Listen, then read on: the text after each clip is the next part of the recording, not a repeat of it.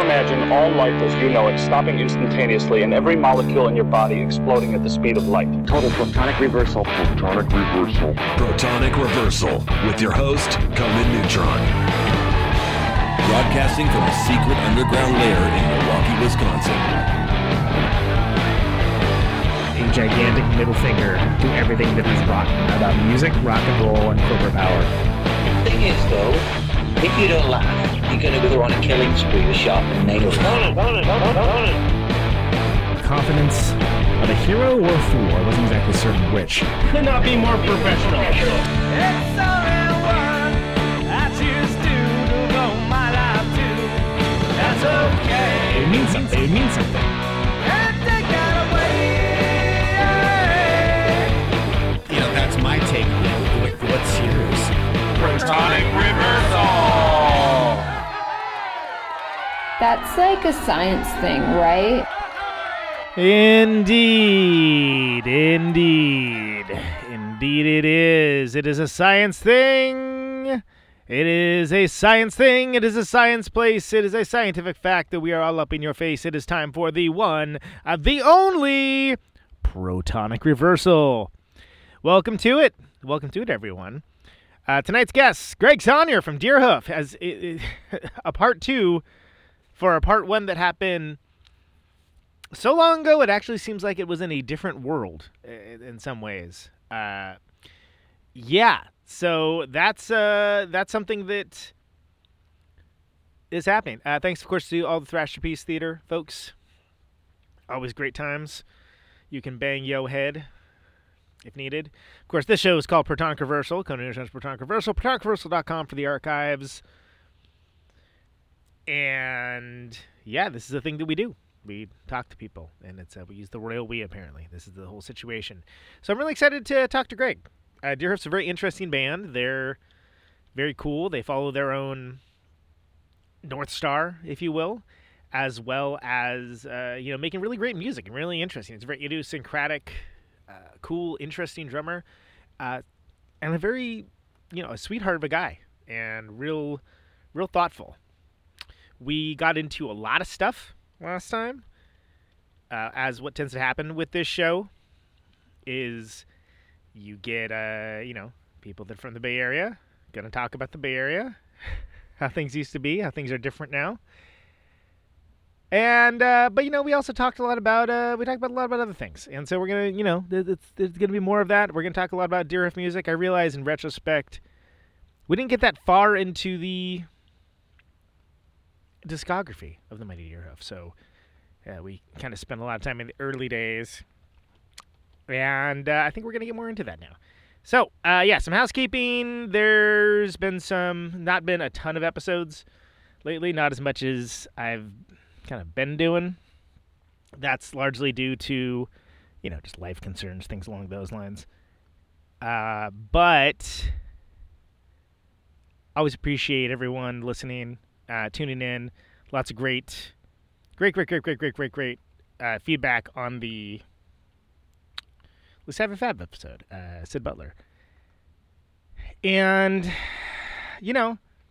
it's something where sometimes I got more time than others. That's really what it comes down to. So, if you've missed it, sorry. If you haven't, not sorry. Anyway, tonight is Greg Saunier of Deerhoof. I'm excited about this. This should be good.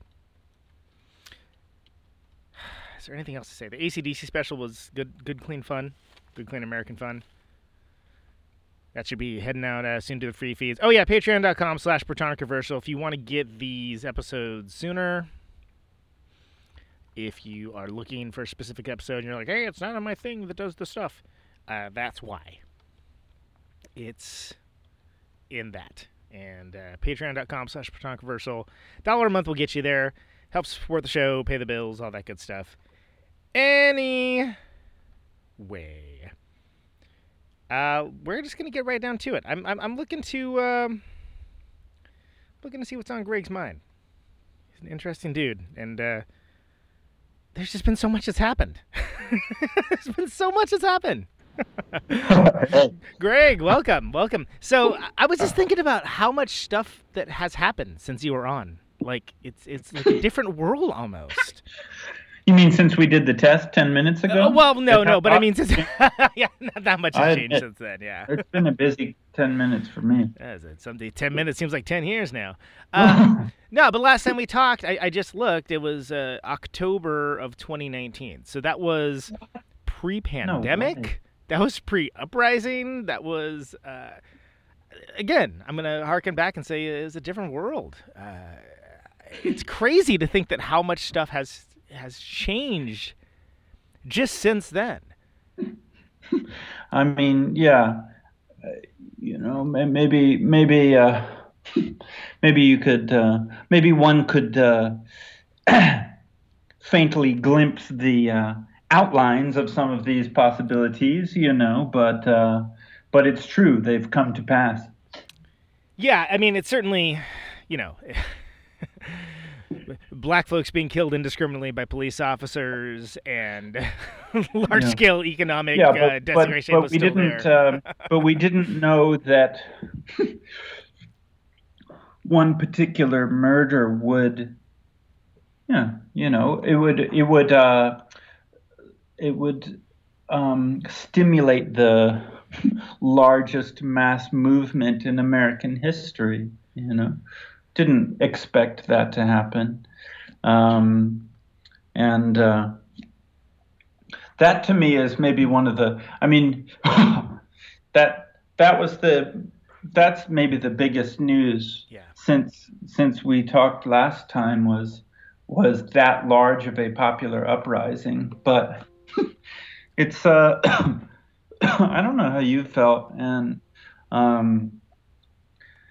but. And I'm not really sure how everyone's feeling, and everyone's maybe feeling differently, but I'm feeling in a very weird zone about it right now where I've noticed, like maybe just in the past week or so, that it's a bit like, it seems like it's no longer okay to post on social media, defund the police. However, it is okay to comment on someone's post saying you shouldn't have said that in your post. Now, in the comment, they say, of course, I'm for defunding the police, but you shouldn't have put that on social media, which, by the way, I just did in this comment, And there's this funny zone right now where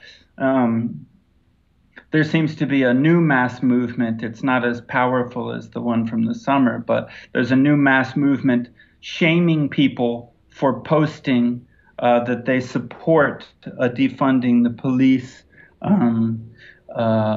change, but then also kind of in parentheses saying, of course, they also support defunding the police, but we shouldn't be allowed to say that aloud. Because it's not popular enough, and therefore, and even I was watching this. It was Noam Chomsky's birthday a couple days ago, and I watched this really neat. It was from really recently, just a Zoom call that some college students had done with him, and and it's like so much truth is stated so plainly in the interview, but when it comes to that question, at least to me, it becomes, his point of view becomes confusing. He's saying, well, of course that's not going to be a popular point of view, defund the police or abolish the police, and so therefore to say it is to give a gift to the right wing. But then I'm thinking to myself, yeah, but is anarchism, a popular mainstream point of view? Is defunding? I mean, the number of stances that he's taken in his 92 years that were not mainstream left me just on that one point scratching my head a bit. Like, why? Seems out of character. Almost, yeah, right? I mean, why was it okay to have a dissenting opinion that was not likely to come true anytime soon on all these other issues, but for some reason on that one, it was considered bad form, in his opinion, to state it aloud. And so I still feel a bit confused because of how much right now many of the voices that I trust are not agreeing with each other, I guess. So I feel a little lost about what to do. What is helpful to say and what's harmful to say aloud. Yeah. So with along those lines, so if the right wing had done it, they called it police reform, right? That's what they would have called it, and because they just excel at the framing of language in a way that makes the terms favorable to them, and that is something where if you stop and think about, what that means, what does police reform mean? You could accomplish the same goals as it's defund the police. Defund the police is more aggressive language, I guess, yeah. To some people. But I have noticed what you've talked about, that it's a meta conversation, and it comes back to the thing of like, oh well, we don't. I was all fine and dandy until everybody started rioting, and it's like, well, you didn't like the kneeling. So, right. I mean, guess what? Like, the kneeling wasn't so bad, was it? Huh? And it's a kind of ridiculous sort of weasel language, I think, as far as that goes. Ooh, weasel words. I learned about weasel words on our Wikipedia page. Wonderful. But because it was flagged for being filled with weasel words.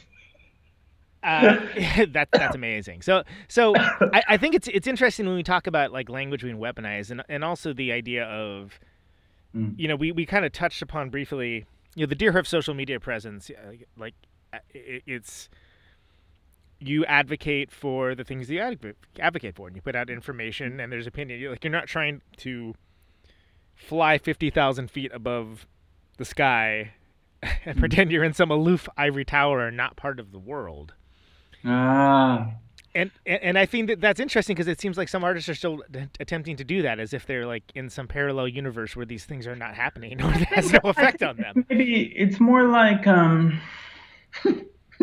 mean, I know I've felt this way sometimes, where if you're making music or any art format, feeling a little nervous to be either too topical, which can make your music dated, and you wouldn't want it to get dated because you've been raised with the, with the goal or the ideal that your music is better if it outlasts you, and that if it's posthumously respected, and so it feels a little too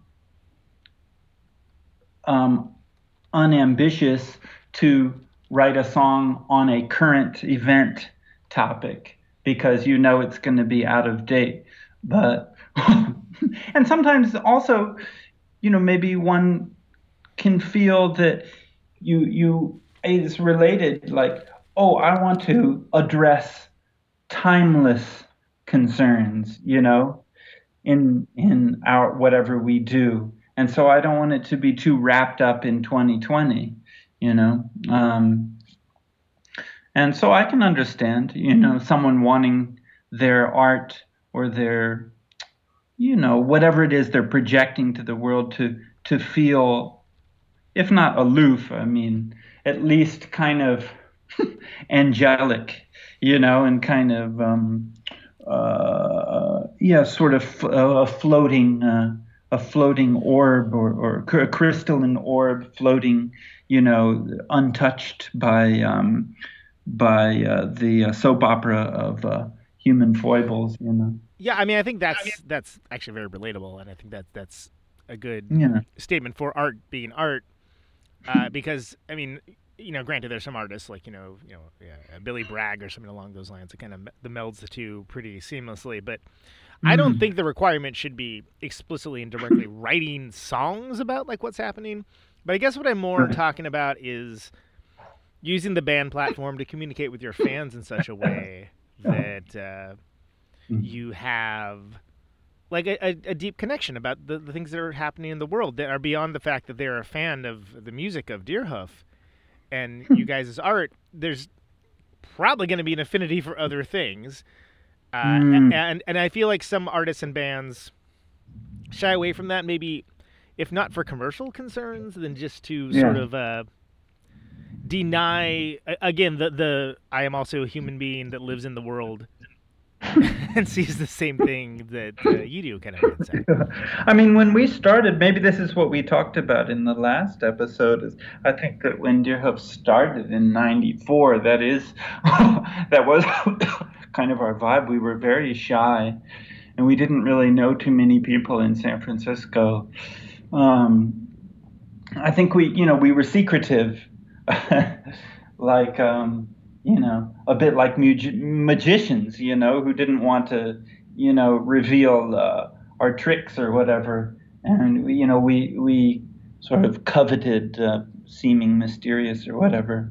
But, I mean, that has been one of the joys over the years, particularly when you go on tour, that isn't really so possible anymore, especially if you're doing your own merch table. I mean, you get in conversations with people, and that's one of the things I'm missing the most right now, is just meeting people at the merch table. Because that's where it's like you kind of can't really pretend to be aloof at all. You're just a person, trying to sell some discs, right, or some T-shirts. To put some gas in the van and get down the road and... and as a profit-making entity, there's certainly many things you could do that would, probably make more money. But the idea that you get to have this... but it also just it started to become more appealing to be a person, right. and to have the band be made up of people. With distinct personalities, and we started opening up to like doing more collaborations with other people. So John will do a record with his friend Raven, or I'll mix some record for my friend Balathizer, or this kind of thing. We became more like individual people instead of some mysterious group filled with anonymous. Yeah. I mean, and as much as, I adore David Bowie. David Bowie is David Bowie because he's David Bowie, and he conducted himself the way that he conducted himself. That involved an air of mystery and kind of, presenting personas and characters that were parts of his personality. But there's no kind of. Did I ever tell you about meeting David Bowie? If you did, I don't remember, and that would be astounding because that sounds wonderful. Yeah, please tell me. Because one year in New York, they had something called the Highline Festival, and he was appointed guest curator. And oh wow, okay, cool. I guess had seen us play just regular club shows in New York 2 or 3 times, although we'd never met him. But we'd hear about it, like, I think I saw David Bowie up in the balcony, or, this kind of thing. But then he invited us on his festival. And so, we were there at the show. And, maybe it was before the show started, and suddenly he shows up backstage, and we're all chatting, and wow. He has learned all our names. He knows all of our names, and introduces himself and says, "Hi, Satomi, I'm David," etc.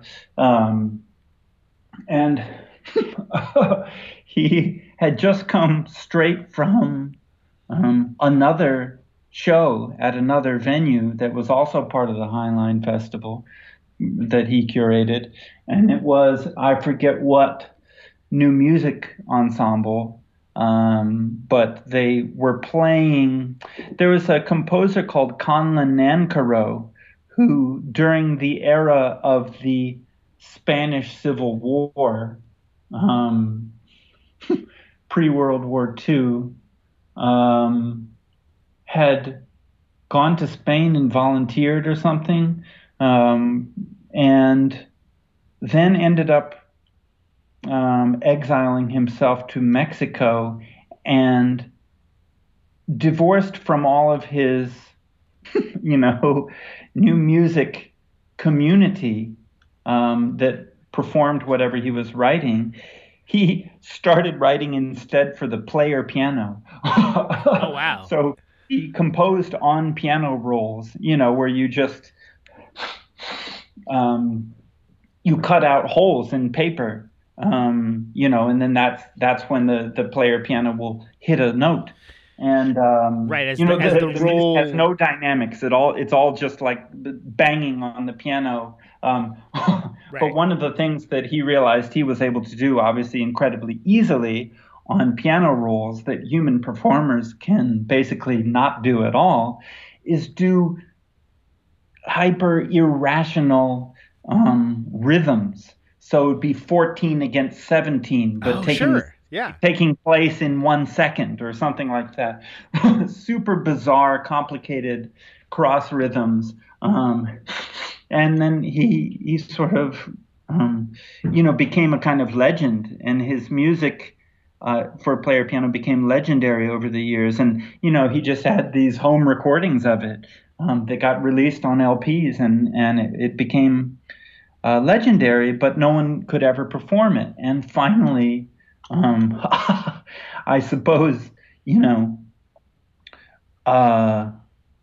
classical performance had become insane enough that some people started to think they might be able to pull off the 14 against 17, and so somebody started making arrangements for chamber ensemble of these player piano pieces. And David Bowie had just arrived to our backstage from such a show, which was a live performance of some chamber music by Conlan Nancaro, arranged for live humans to play. And I'm telling you, it was like,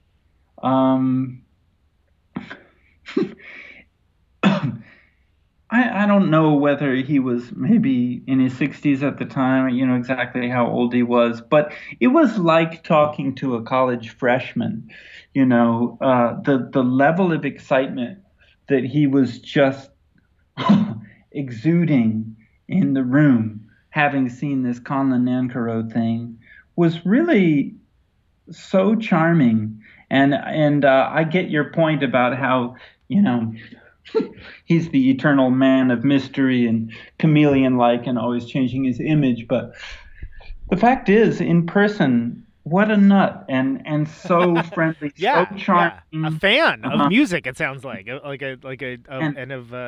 real fan of music, a true fan of music. It wasn't just a way to make some bread, for him. And he was excited because Ken Nordine was going to be the next show that was coming. He was, wild. Showing up in town in a couple days. This word jazz guy from maybe the early '60s. Yeah, where I'm trying to think of where I know Ken Nordine from, but I'm. Well, he I'm was very just familiar. He was famous for doing those jazzy one album that was called Colors, and he had this like personality voice, and so there'd be like jazz music in the background. He'd be like olive, or whatever. Yeah, totally. Really funny record. And David Bowie was so excited that he was going to get to meet Ken Nordine, and I was just like, wow.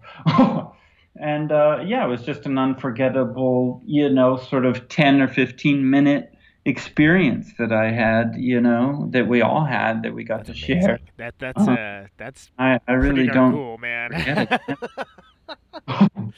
I mean, that's and it's to a certain degree, like with David Bowie also, there's like he would put on the performance and he would like go be David Bowie, but he's also a guy that is interested in art and interested in music and things like that. It's so neat to kind of see that window into that first. I mean, that's got to be a surreal situation.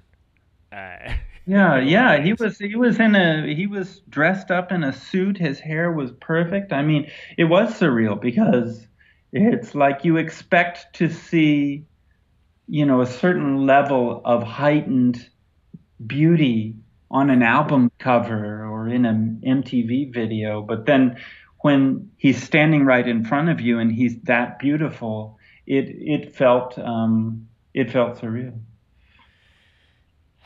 Yeah, he's much missed. Much like you're experiencing with me right now. Hearing my actual voice. I mean, just the amount of beauty that's just pouring out of my throat right now.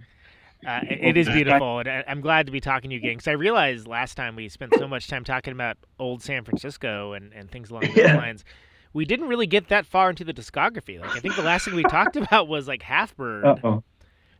Which one? Was Half-Bird, which is like still like, early times. That's like almost close to 20 years ago, right? That's got to be like 19 years ago, something like that. Early times, yeah.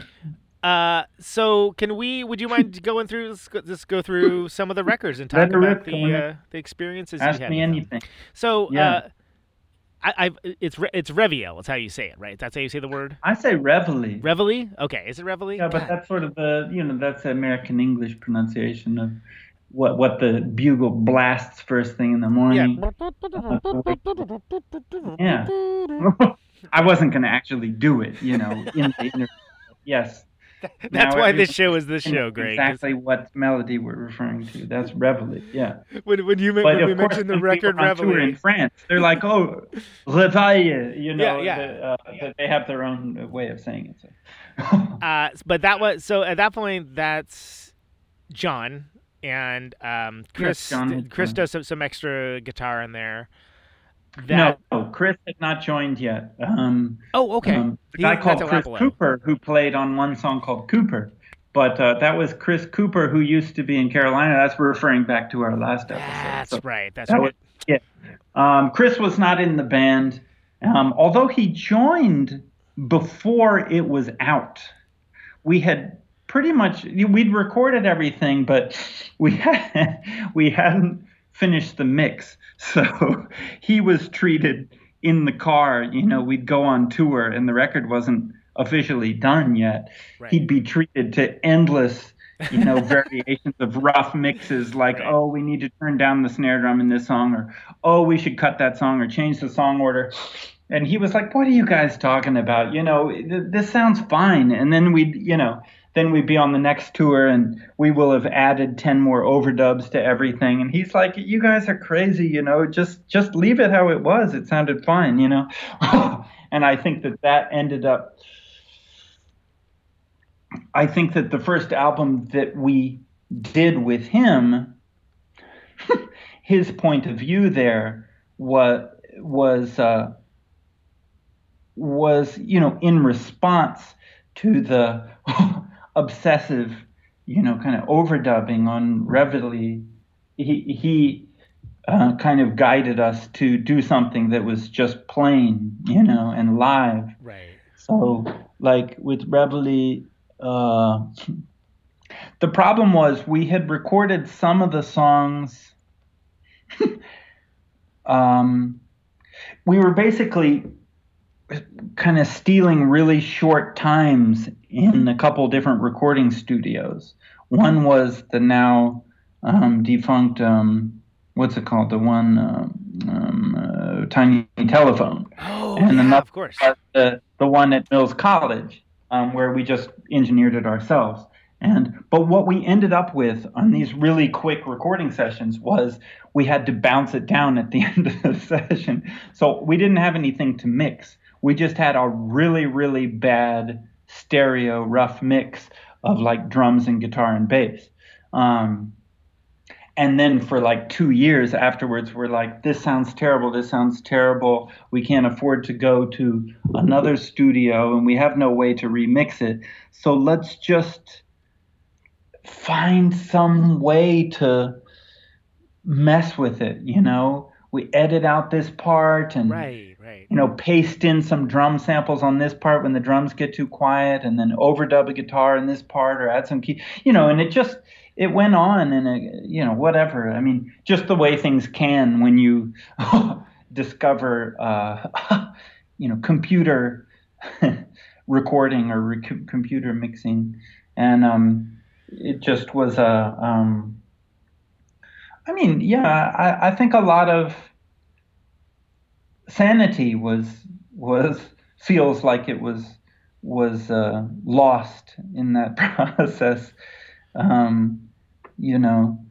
mean, I guess I could say that about all of them. I mean, we're always so happy about how they turn out, and then that's when we say, okay, it's done. Let's try and put it out ASAP. But the process leading up to it always felt a bit, I don't know. We just felt like we didn't know what we were doing, and stuff sounded really bad to us, and we didn't know how to fix it, and we didn't have help.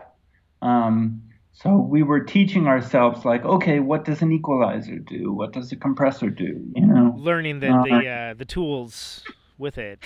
Yeah, learning the tools the hard way, all trial and error, and which it's great. I mean, I wouldn't trade it in, I think, but it was also like, sometimes if I have regrets in my life, I sometimes think back to my 20s and how much of them were spent figuring out what an equalizer was instead of doing fun things, Yeah, like learning this technology that was to achieve the end of doing something cool and accomplishing something, but spending so much time and effort. I mean, tour was always always exciting and human, but yeah, the recording part of it just always seemed to take too long. The mixing part of it goes faster now, and I'm really happy about it.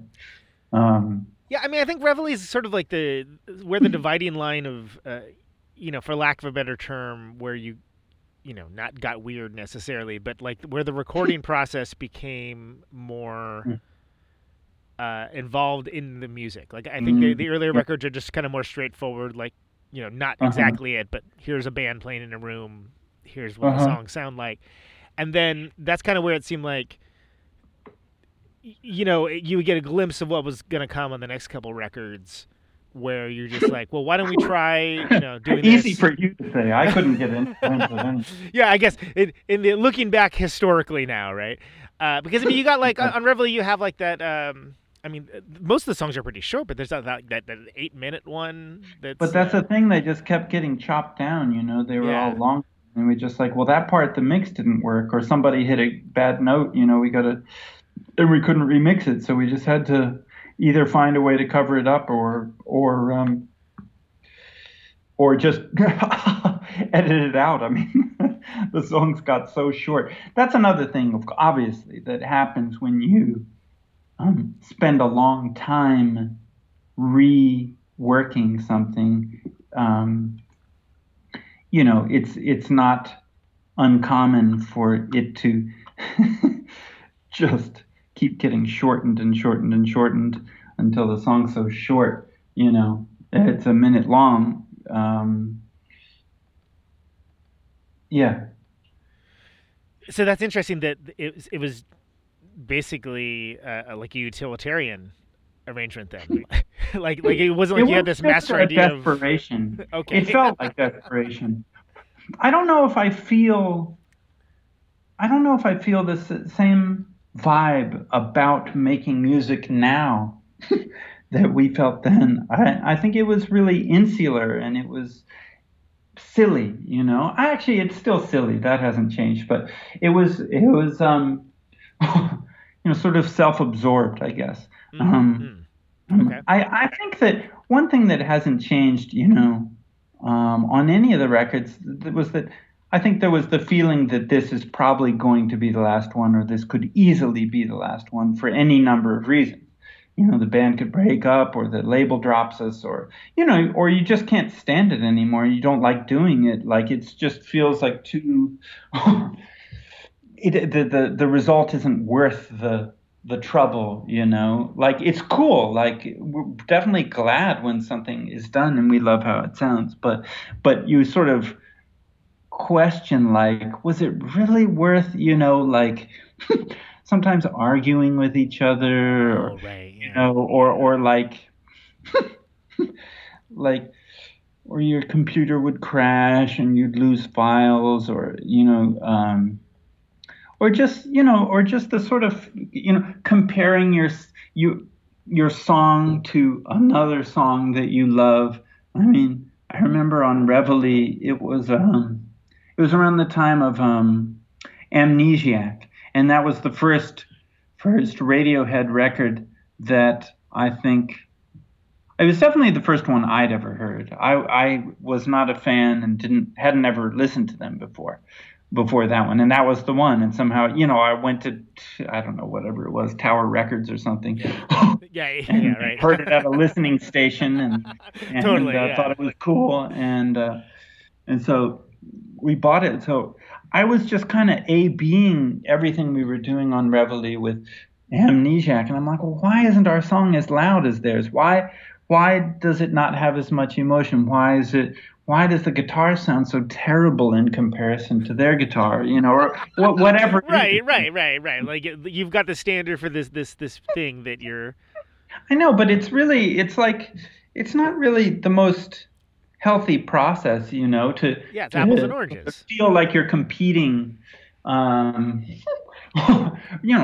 regardless of the fact whether the what you feel like you're competing with is so much more funded and supported in every way than what you're doing, sitting there in your bedroom or whatever. But even not counting that, just that kind of. I don't know, the process of spending years comparing oneself to someone else, I think does some kind of inner damage, that is really not necessary, I'm glad people like Reveille or any other record, but I do feel that process is not necessary. And that's something that that's dawned on me over the years, is that, wait, I can let go of that feeling of trying to outdo, whatever was the top thing, that year, or trying to outdo anybody, even just outdo the other band on the bill, like, especially, thinking about 2020, and comparing it to 2000, the difference of mindset. I would not at all recommend, and it doesn't matter because I'm not sure anybody's doing it anyway. I would not recommend approaching music the way Deerhoof did in 2020. I think that communities and supportiveness and backing each other up and letting people be who they are and not having to make everything a battle of the bands struggle for survival is just being in a band is a battle. Well, but I mean, it doesn't need to be, and it shouldn't be. Right. There are, of course, forces in 2020 that are stronger now than they ever were, that force the issue and make it a struggle for survival. It's not just the music industry. I mean, it's our whole society. I mean, if you live in a country that gave up on avoiding the pandemic, you know that you're in a society that has left you for dead. But what do you do therefore? Is the way that you will survive that you simply win against everyone else, or is the way that you survive that you band together in some way, and you accept the differences between people, or thinking in terms of music than in terms of music artists and musicians. Just accept their differences and not have to funnel it into this competition for who's going to get on a label or who's going to get more plays, on streaming or whatever. I just feel that competitive approach seems more like a disgusting relic of the past now than it ever has, and something that if humans hope to continue to have civilization on planet Earth, they're going to have to let go of so much of what seemed absolutely life and death essential, in our own past. And I know that I felt that way when we were making Reveille. It was like, well, we have to make this, this is make or break, like Rob Fisk and Kelly Good quit the band. I can't even keep the band together. John Dietrich has joined, but this is like now or never, make or break, every cliche, of like, we better do this or else, curtains. And so, yeah, that mindset was like, I don't know, I just felt like it sort of took its toll, even though we were happy with how the music sounded in the end. Well, it's funny you mentioned curtains, because I was going to ask. And then I joined Chris Cohen instead. Chris Cohen. When he joined Deerhoof, I joined curtains on keyboard, and that was really fun. Which happened first? Was it kind of at the same time, or? I think it was simultaneous, yeah. Can't really remember. And we all practiced in the same practice space too. So, and Curtains was rehearsing.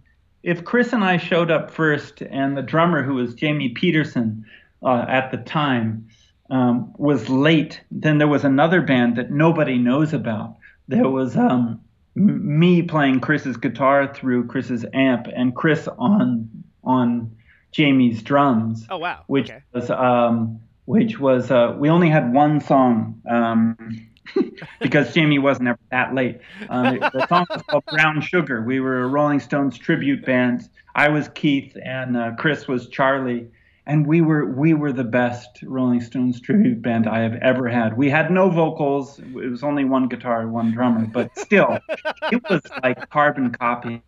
Like, I could do Keith so perfectly, and his guitar through his Ampeg amp, I mean, it sounded exactly like Brown Sugar. And then he plays drums exactly like Charlie Watts. Nobody says that, but obviously when you listen to the Chris Cohen records that have come out, the three Chris Cohen records, you get a feel for that. Yeah, for sure. You get a feel for that. You can hear that Charlie Watts is very much his biggest influence on his timing and his way of doing fills and the way he records it and mixes it and everything.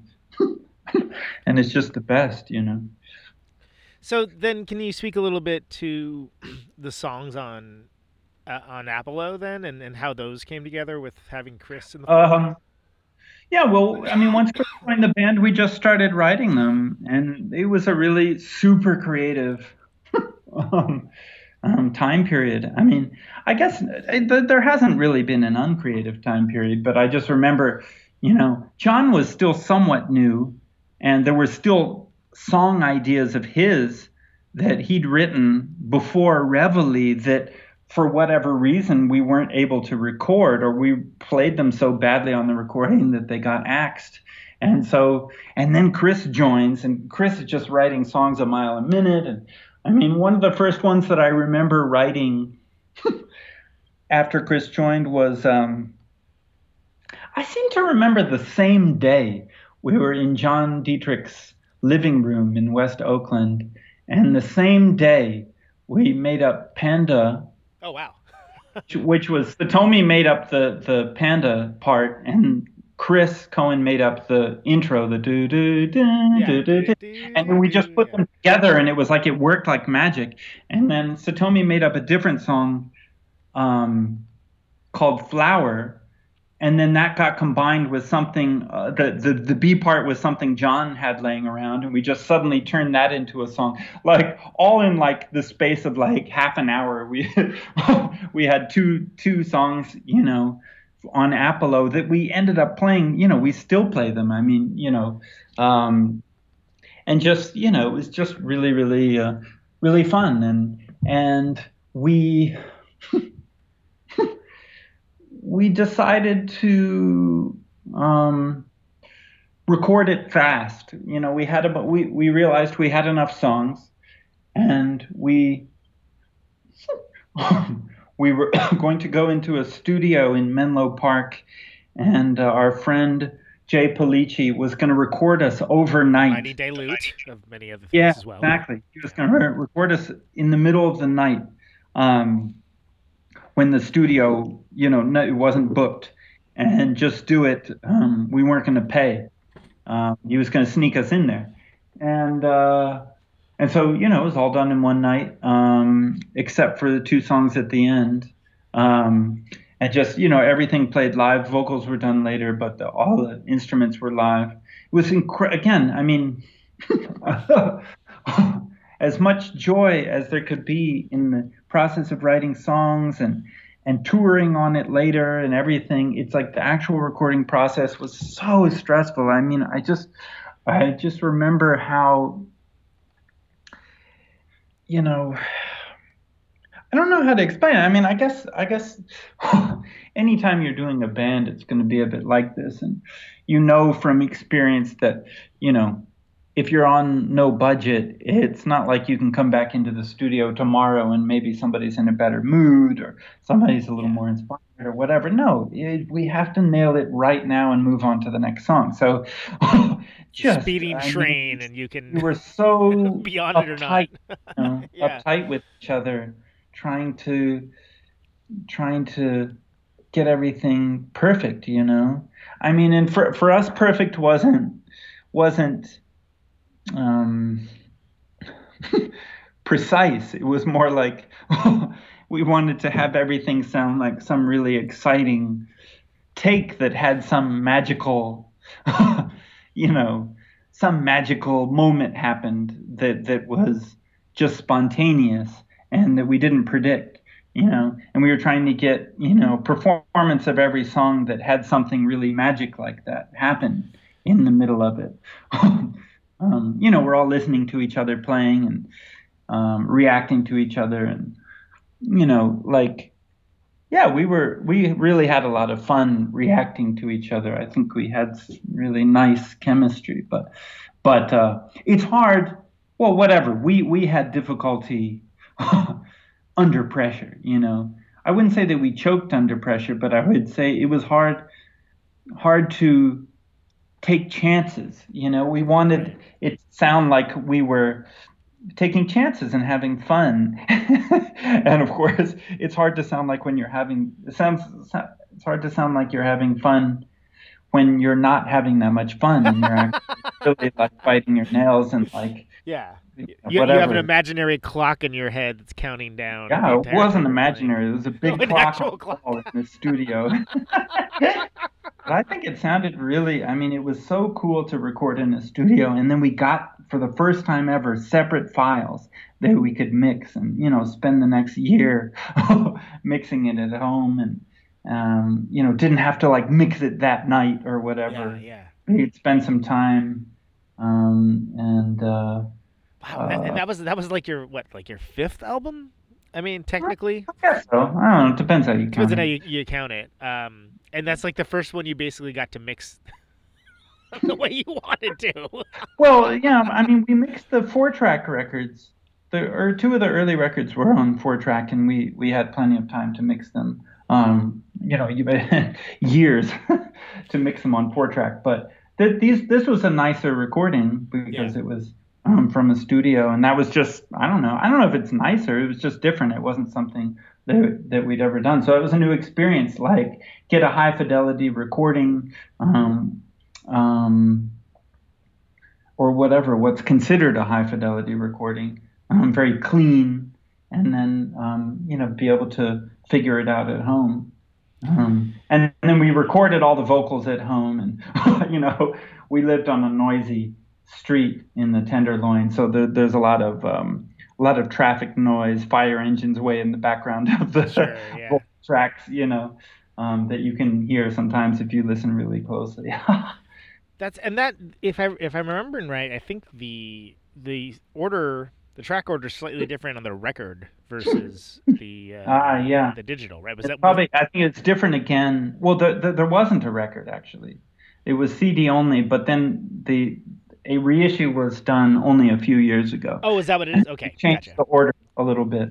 Because I remember I was listening to it, I was like, I thought this was later in the record. Wow, you're a super fan. I like that record. I think that's one of my favorite records of you guys. So I've listened to it quite a bit, and but then I thought it was like one of those Berenstain Bears things, where are you familiar with this concept? No. Oh, geez. Well, Berenstain. No, I'm not. So there's this cartoon family of bears, a series of books called the Berenstain Bears. I mean, that I remember, but what's the concept? Well, the idea is that like some people swear up and down that the spelling, they remember it differently. And this is like a parallel universe theory thing. Like exactly. It's a questioning what you see metaphor. Yeah. No, I understand now. Yeah. And it's actually, the websites on it are frankly incredible. If you ever just want to break from conspiracy theories that are terrible and awful and mundane. And we played once at CERN, the Large Hadron Collider in Switzerland. It was a very odd gig. There's a physicist who works there, who was a longtime Deerhoof fan, and he's like, we got to get you to come play here inside the premises, in some of the different rooms that we have where we store the supercooling, things and the other machines, and just, really bizarre. But once we played there, the Large Hadron Collider has associated with it a lot of conspiracy theories that proliferate online, where people assume that it's a satanic attempt to cause a black hole where there once was a planet called Earth. And once we played there, we became a topic of the conspiracy theories. And really? when I started reading how all of the different reasons that Deerhoof is satanic, I found myself convinced. I mean, it was a Berenstain Bears thing where a member of the target was actually kind of like, wow, this is actually pretty convincing, plethora of evidence here that like they present a strong argument. Some strong arguments. Maybe we are satanic. So, every album we've done since then has been, to hail Satan. Well, yeah, of course. I mean, clearly. Wow, holy moly! That's a lot to unpack there. Yeah.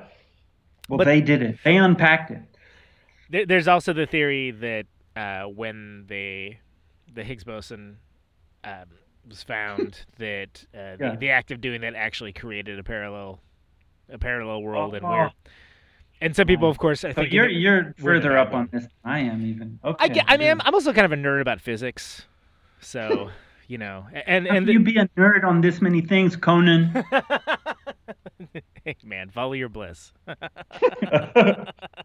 All right, let's follow your bliss on to the next question. Yeah, hey. So, all right, so Apollo, and that's it's a well-received record. Yeah, actually, it was. I think that was the height. I mean, in their own ways, I think all of them, everything that we've done has been surprisingly well received, far beyond my expectations. But that was one where we got good online reviews and year-end lists and stuff, and where it was also a different era where that fact seemed to directly translate into more people coming to the show. or more people buying the record. Yeah. Where I think I could be wrong, but sometimes it feels like now it's a little bit more complicated. It's a little bit more diffuse.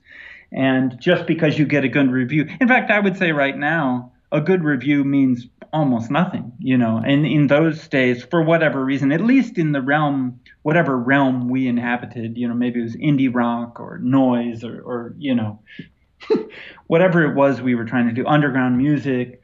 It seemed like reviews counted for a lot then. They were trusted more. They were read more widely. And whatever. I don't know. So we did well with the critics for a couple of years, and that was, we still do well with a lot of critics, but there was that time period. Mattered. Yeah, that early 2000s time period. There was like that moment where it kind of seemed like that's, like there was almost a return to that like Lester Bangsian style form of writing as well. Yeah, where the writing is more important than the record. Right. Yeah, and but then by the same token, people would find out about, for lack, more idiosyncratic or unique bands that didn't sound like other things, in a way that really, on a larger level, that it wasn't as large as like the early 90s or anything along those lines, but in a way that kind of like was like, oh, that's cool. They're there's people like finding out about this kind of music from all over, and to me it was less about whether it was idiosyncratic. To me, what it was it was a good time in terms of whatever critics. It was a good time if you were a band that had subtexts, that did context, that did concept albums, or that had hidden meaning in the lyrics, or that was, that seemed to give the impression that there was more than meets the eye, And I think that was something that we were always really into, with other records that we loved, or with movies or whatever, just hidden meaning or multi-layered, or you could sort of like like if I was listening to Amnesiac, during a couple of those years, it's like you can sort of map those lyrics onto, well, is he talking about a romantic relationship, or is he talking about his band, or is it more political? It's kind of like this, like a fairy tale that seems to be both evocative but also general enough that it applies to many life circumstances. And that was something that we were always like fancied ourselves as trying to do. We still do, that we like the kind of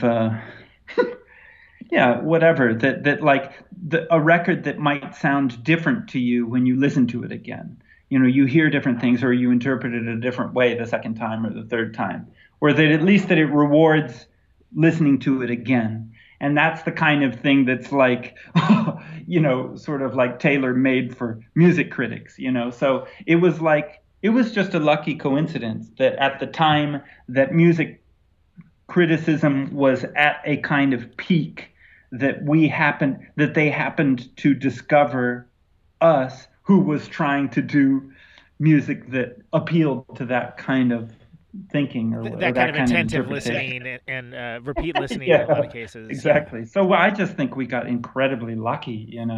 We just it's just pure coincidence.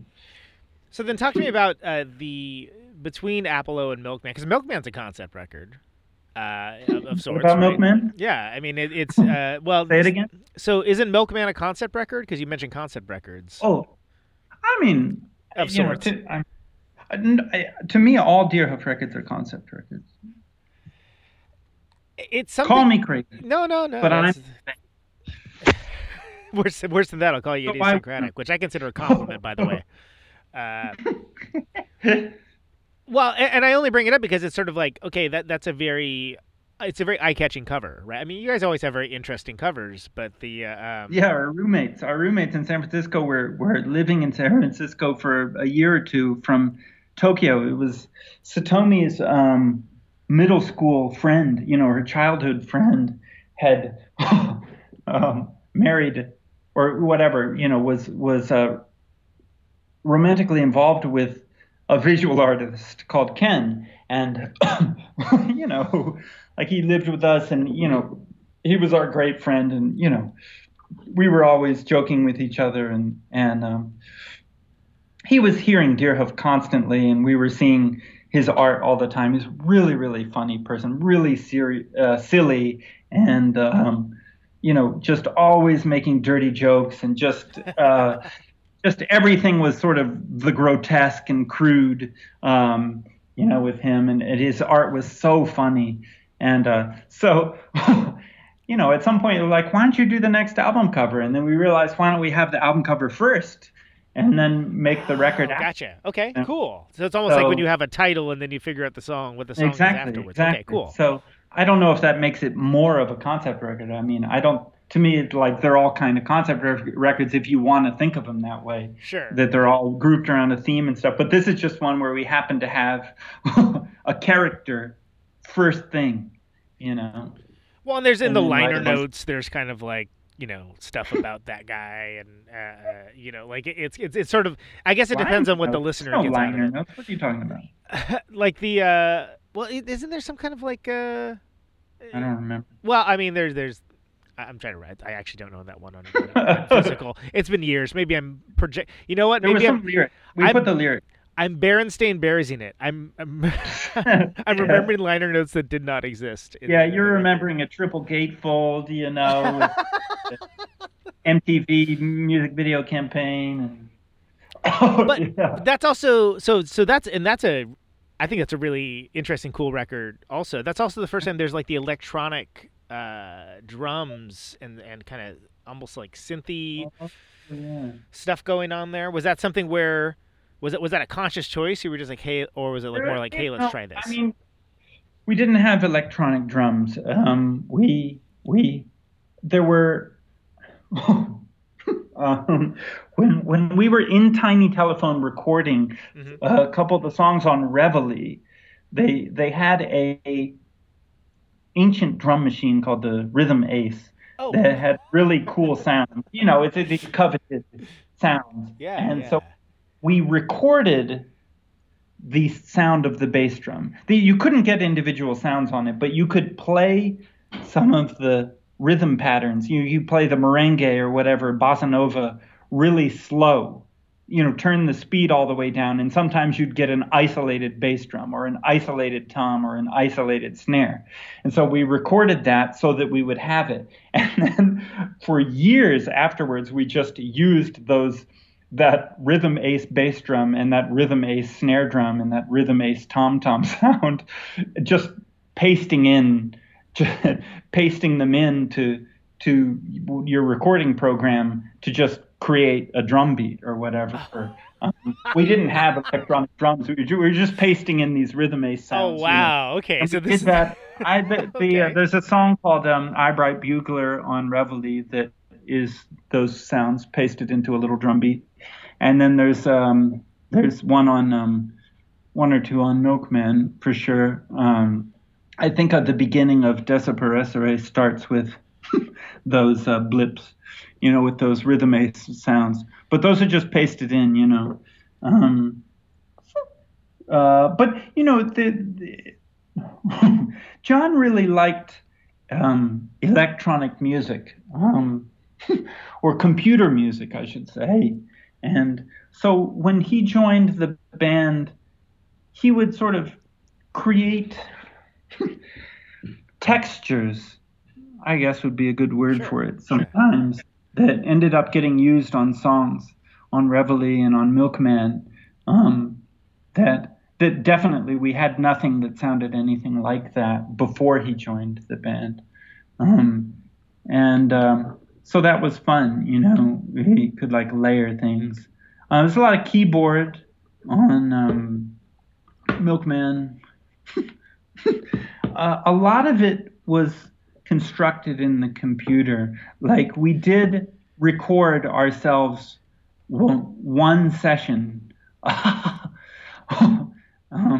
where we recorded some of the songs with live drums and live guitars and stuff.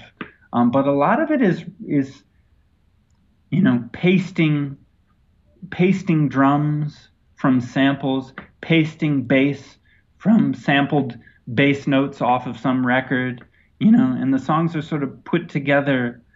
And even I remember the drums we recorded, maybe after we'd done Apollo, and it's like, oh, it's really easy to record drums, those drums sounded fine. So we can record our own now. And so we got back into DIY recording, and then of course recorded them, and everything sounded horrible, and like the drums all sounded so thin and just like and so it became, that's where we started getting into the another time waster, which was here's the drum performance, right, recorded with 3 microphones or 2 microphones or something. It doesn't sound good. What can we do? Well, I'll take this drum hit off of a Queen record, or I'll take this drum hit off of a, I don't know, something recorded by Steve Albini or something, it sounded really big and powerful. And then paste, sit there and paste. Every time I hit the snare, I'd paste in this drum. I'd line it up, whatever. I mean, way to waste a year of your life, And then, like I said, it's like when the record was all done and it sounded, to our ears like really slick and really fancy and sort of everything in its place and kind of almost garish, like with all the keyboards and it sounds like there's orchestras and brash. It does have a big sound. It's like it's just the result of pasting stuff. I had a really funny experience this year, actually. One of the things that we did first on that we attempted first on Milkman was via computer pasting, adding trumpet parts to our songs. So there's a song called Milking that has quite a bit of trumpet on it. And, we didn't know anyone who played trumpet, or we're too shy to ask anyone even if we did, or we thought it would be too expensive. So we thought, as a cost-cutting measure, we would sample trumpet off of a record and use a bit of this note and a bit of that note and some pitch shifting and some fudging and finessing to try and make it sound like a trumpet player was playing the trumpet part that we had in mind, the specific melody that they're definitely not playing on their record, but we with enough samples and fudging and stuff. And it was really hard to find a record that had trumpet solo, and not dry. With drums or other things. With nothing, just trumpet, isolated trumpet notes. And what we found was, what we used was there was a duet record of Anthony Braxton on saxophone and Wadada Leo Smith on trumpet. And they both played in such a way, Wadada especially is very known for playing in such a way that he leaves an incredible amount of space. Right. Yeah. And the record's recorded in this incredibly dry, it's not a concert hall. They didn't add reverb, it's just like this totally dead sounding room or studio or whatever. And they play this incredibly minimal music. So there's lots of chance to find isolated trumpet notes. So that's how I constructed that. That was the first time. And then for years afterwards, I kept using Wadada trumpet samples to construct trumpet parts for Deerhoof records. And then later in life, we performed with Wadada Leo Smith in concert. And in 2020, our live record came out this past summer that we put out to benefit Black Lives Matter. And it's on Bandcamp. And we did an interview much like this one for some online interview or whatever after the record came out. And 2 years after we had played the show together, so we were kind of reuniting in conversation. And I hadn't even had a chance to tell him the night of the show because I was, frantic and, you busy. Got other things in your mind. Blah, blah, blah. We were playing a show, I finally got to tell him, how we'd been using his trumpet samples for years to construct our trumpet parts or whatever. And it was so funny to reveal it so many years after the fact. But what was his reaction to it? Did he kind of get what you were? Like his reaction to everything. Yeah. Just, such cool, kind of like nothing surprises him. He would laugh and he would, just be, he's like ready for anything. I mean, that person has taught us, and, for those familiar with his music or who've ever had a chance to work with him, as a student or a performer in one of his groups or whatever, so much about how music can be a practice for not just music, but a practice for being a life form on the planet, and how to accept whatever comes when you're playing music that involves, people doing something other than just playing their part, and there's room for the spontaneous, then being ready for anything. It was, and that's one of the reasons that it was such a treat to play with him, and what ended up coming out on this live record this year. Just that, like, he even deliberately showed up late and missed sound check, so that to, in order to prevent him knowing what we were going to play. And he didn't know our songs at all. So walk on stage in the right mindset, and Deerhoof starts playing their songs. Right. Much of the audience knows Deerhoof songs. Deerhoof knows Deerhoof songs. Wadada has never heard them in his life. And he starts playing in a way that's so powerful and so expert and so kind of commanding that Deerhoof must adjust on the spot. So he's rewriting the song on the spot and forcing us, he has that presence that says, we're slowing down now. Now we're going to get quiet. Now we're changing to this feel. And the four of us, John, Ed, Satomi, and me, suddenly hearing our own song fresh for the first time and playing them in some way that totally unlike we had ever played them before, and how exciting that was, that he had taught us something about ourselves, about our own music, and how profound, of an experience, so grateful. It was another really lucky and unexpected case of meeting a musical hero, kind of like the Bowie thing. It just, you never expect it, you never dream it, and he did that really cool record with Henry Kaiser that was like the Miles Davis, like exactly, the 70s Miles Davis. I forget what it was called. Yeah. Oh, Yo Miles, that's what it was. Yeah. That's that was a band that he had for years. Yeah.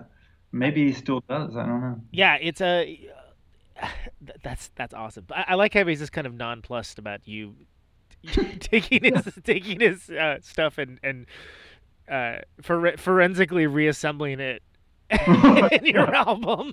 That's kind of awesome. Man, that was Milkman. That was Green Cosmos too. That was the next thing that we put out as kind of a mini album. It was like maybe 25 minutes long or something. Not quite a full album, but that one we recorded with Eli Cruz over in Oakland at New Improved, right? Yeah. But still, even that again, recorded like in one afternoon or something, really fast, and kind of like these sounds need some help, and just spending so much time pasting in samples, pasting in. Right. I mean, I think Green Cosmos is where we hit the climax of that, of pasting in samples, and just the sort of tedious. I mean, now a lot with, and maybe even then, but we just couldn't afford it or didn't know about it. But it's definitely much easier now. Like now there's a program. Yeah, now exactly. Now there's things. Replace your drum sounds. You just press a button and you've replaced your drum sound with any drum sound you can afford. There's a workflow, and like what you did in a year, you could do in like 5 minutes with a few menus, right? But that's just it, Conan. I have to say, it wouldn't quite be the same. No, absolutely not. No. There is a workflow that would, quote unquote, on paper do something basically the same thing, which is replace drums or add samples to drums, or add a lower octave to the bass, or whatever kind of stuff, or pull down some menu of like a percussion loop in the background that you can play along with. But there's something. For better or worse, there was a quality that results from having to do it in a sort of handmade style and one sample at a time, and like lining up the waveforms so that they're in phase, and maybe not on this one hit. This one hit sounds cool without the sample, and making a separate decision on every single hit. Yeah. Kind of stuff. And it was just like, I don't know. So, if I heard Green Cosmos now, I think that a lot of what I'd hear, like it sounds very glitzy and fun and layered, but it also sounds, I don't know, it was like a very tedious, time-consuming labor of love, process. Well, I'm thinking of that. I can't remember the song right now, but there's a Queen record where to emulate the sound of an orchestra, they recorded a single guitar note just like an absurd amount of times because they had, all the time in the world to record a record, and they could just do that. But, I mean, he overdubbed single note guitar stuff on tons of songs. But but if you listen to it, it actually it sounds like an orchestra, but it sounds different because obviously that's a crazy way to do that. Why don't you just get an orchestra? Right.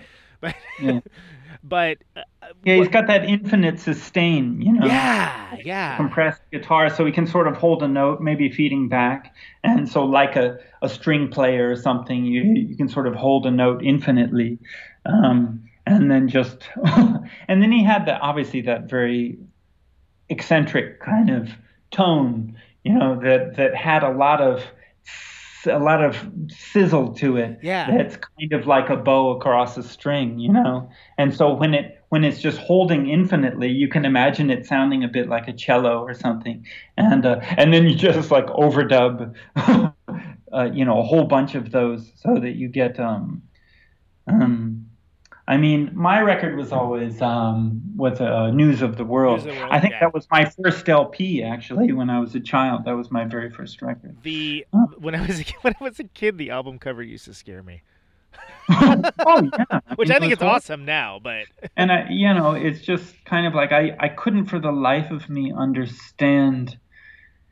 Like I heard "We Will Rock You" and "We Are the Champions" on the radio, which was at least where I lived, was always played as a twofer. Yeah, like which together. Was so bizarre, Is like you played the single, which meant you played both sides of the single in a row every time. Sure. It was wild, and I loved it so much and had the record, and I think my babysitter gave me the record, actually. That's amazing. They didn't want it anymore.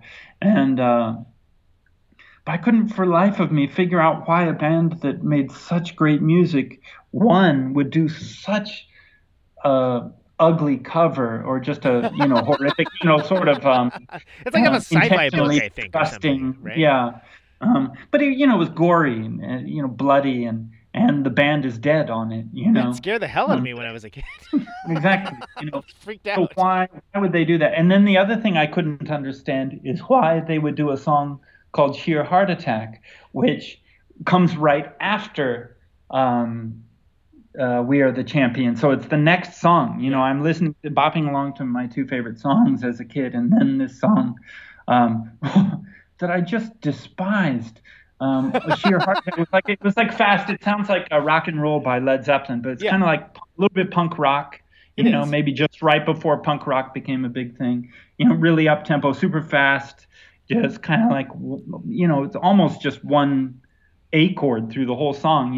Really distorted guitars and and it just seems so rude, and I just couldn't, as a kid, I could not figure out why they would do this. And I remember my mom had some whiteout. And for a little while I was obsessed with whiteout. I thought it was so cool that I could erase like something that I had typed on a typewriter with whiteout. Yeah. And I actually took the LP and I whited out the song. I wanted the song.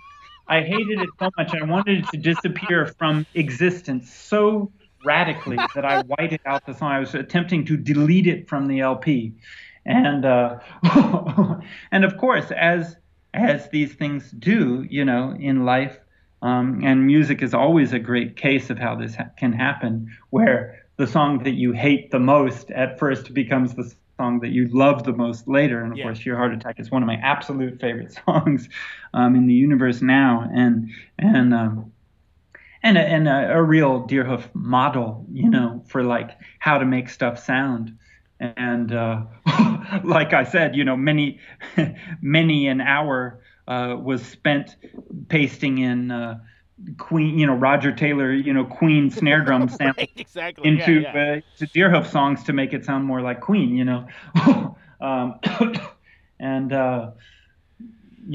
there's one hit. There's one place on that record. It's in Get Down, Make Love, where there's a drum fill that happens without anyone playing, where he just hits the snare drum, bum, bum, bum, bum, bum, bum, and then the band comes crashing in. And so that's the perfect place to grab a single snare hit. And that one Queen snare hit, I mean, I can't tell you how many Deerhoof songs have had their snare drum beefed up by that one hit of Roger Taylor. That one swing of his arm has like been years of Deerhoof content, Well, if you ever run into him, you've got a great icebreaker. Roger Taylor. I mean, he knows it. I mean, he knows how many bands have been influenced. I'm sure. I mean, that's not going to mean a thing to him, But I think it's fascinating that I think that the way that you assembled that record and the way that you kind of painstakingly went in, note by note, hit by hit, even as labor intensive as it is, it makes it a very unique sounding record. Like it's a record that. Thank you. It's first of all, it's good. So I mean, we'll start there. But like it's unique. Like because just based on the method of, I guess you would call it production, but it's just it's like, you can barely call it production, because there was another aspect in Milkman and the EP Green Cosmos. I'm sitting here telling you, come see the duck. I'm telling you how much it was all about layer after layer after layer. But we were using the free version of Pro Tools as our music recording software at the time. We could not afford Pro Tools. And so there was a free version you could download. And the problem with this free version is 8 tracks maximum. That's it. So what that meant is, I mean, when 8 tracks is still a lot, but once you're trying to pile on, probably the song that has the biggest pile is the song Green Cosmos. No, that's not true. Maybe there's one called Spiral Golden Town. It was another one that had trumpets, pitch shifted, sampled trumpets or whatever. It's all constructed. Both of those, so many layers. And the problem was, at least, working on it at the time, the problem was once you hit 8 tracks, you had to bounce it down to 2. And you could add 6 more and then bounce it down and then you could add 6 more. So then it was impossible to go back Yeah, you better be darn sure of the stuff that you bounce down, though, because it's or I delete it because room was running out on my computer. So, it was coming back to this thing of I had this stereo bounce that after listening to it for 4 months, I realized this stereo bounce isn't good. It doesn't good. I wish I could have mixed it a different way, but now I can't. And so I've got to cover it up in some way or doctor it in some way to hide its flaws or beef up its thinness or whatever it was. So that was another part of it. It wasn't like we had it wasn't like we were Prince in a giant studio with an infinite number of tracks. We had an infinite number of tracks, but only if you kept bouncing down. And so you were stuck with whatever bizarre mix you were in the mood to make that day. I don't know. I think that again, we kind of hit a wall on Green Cosmos. We need to do something different. This is too, why can't? It's like when we would go on tour, it would be so fun to play the songs. It wasn't painstaking at all. It was the opposite of painstaking. It was pure joy to play. Why can't we get that joy on the record? And so that's why we're like, okay, we are not doing this anymore. We're not going to do this. We are going to rent a rehearsal. We're going to stop doing these makeshift recordings too. We're going to stop doing this thing where we record the whole record in one afternoon and then, suffer for the following year trying to fix every flaw, that one afternoon produced. We're going to take our time. We're going to rent a practice space, and in Oakland, it was one of those ones in West Oakland where where there's a 200 practice room. Yeah, that would have been Soundwave at the time, I think. I think it was Soundwave, yeah. So we moved into Soundwave. We moved all our instruments into Soundwave. We had a monthly thing, and we stayed in there for about, 5 months. And we went in there like, I don't know, whatever, like a regular job. And we were at least 40 hours a week. Every morning, we'd get on the BART, we get a show up first thing in the morning. Everybody's so tired. And we just start pounding on the drums. Okay, what's your idea? And it was Chris and John and Satomi and me. And I seem to remember that it was over the winter as well. And I admit that Bay Area winters are not, you're living in the Midwest now, so Yeah, yeah. Studying not contrast. the harshest winter ever, but still, it was cold. And it was a windowless room. It was, a strange place to spend 5 months of your life, but it's almost stranger when it's empty than when there's like 20 minute bands playing. It's got has an eerie sort of feel to it. Yeah, I mean, it was eerie, and had only each other for company for most of that time, and just obsessively retaking songs again and again and again, and just recorded so much stuff. That's why it ended up being double record, The Runners 4. It was all 100% recorded in that practice space. And it has a really sort of crappy dead sound on the drums. But one of the reasons that the guitars sound so nice, and it was Chris Cohen switched to bass and Satomi switched to guitar. So the guitars are Satomi and John. And one of the reasons the guitars sound so nice is that we bought those amp simulators. We were sick of failing to record good guitar sounds. Years of just like not ever feeling like the guitar sounded, we couldn't ever get a recording of a guitar sound that sounded as good as it sounded in real life, it seemed like. We just couldn't do it. And we were like, let's just buy a pod, So we got this amp simulator. So we were all on headphones, and John and Satomi were plugged into pods and getting simulated amp tones. And so then you're in headphones, and we didn't have to record a crappy sound and then spend a year mix it. We could spend the time first getting the sound.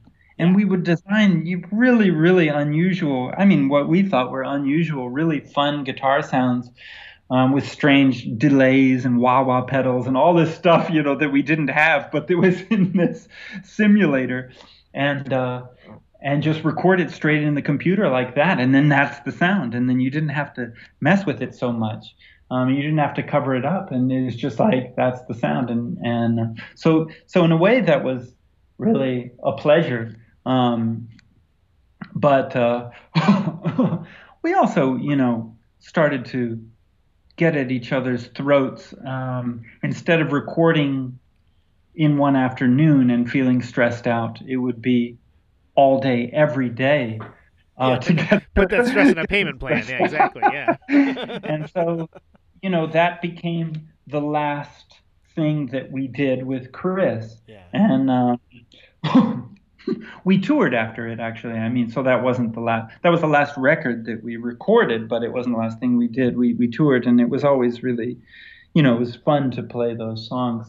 But it was, it was the same. It was just, and I think Chris maybe understood that better. Well, no, actually, Satomi did too. I think it was me who understood it the worst. But I think that Chris, he came into the band saying, "Guys, what are you doing? Come on, this record already sounds fine. Put it out." I'm talking about Revel. Yeah. And by the end of Runners 4, had kind of fully.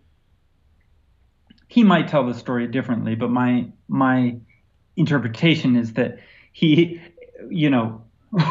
ended his time in Deerhoof having fully converted to the obsessive overwork. The other way around, yeah.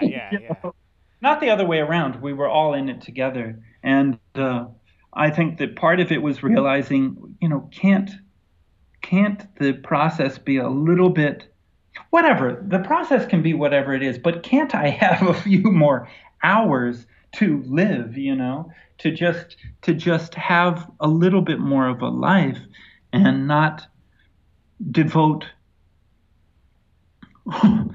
Everybody can do a residency, or they can do a thing, a retreat or something where you say, I'm going to forget everything. I'm going to a monastery and I'm going to live like a monk for 2 weeks, right. And put the rest of my life aside and focus on this.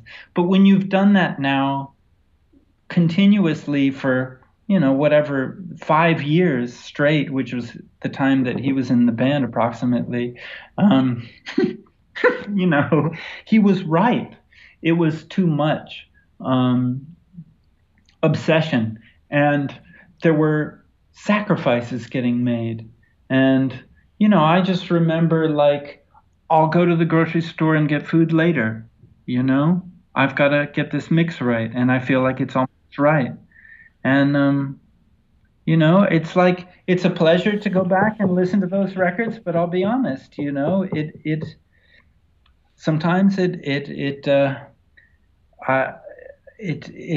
get a little bit tearful remembering those times, because it's just, I feel like such a fool, and Chris and I still talk about it sometimes. It's like, the records sound really cool, but it was like a dark path in a way, and it became almost darker over time, because Deerhoof was doing this in part because we had no budget, because we couldn't sell very many records, and or at least we didn't want to ask labels. It was Kill Rock Stars at the time for all of those. For an advance, like other bands do, we want a recording advance, because we really needed the expenses to be low so that we had some hope of making an income from the record after the fact. And right. And so we're like, no advance. We're going to do this all ourselves. And what we could have spent money to have a producer or a helper,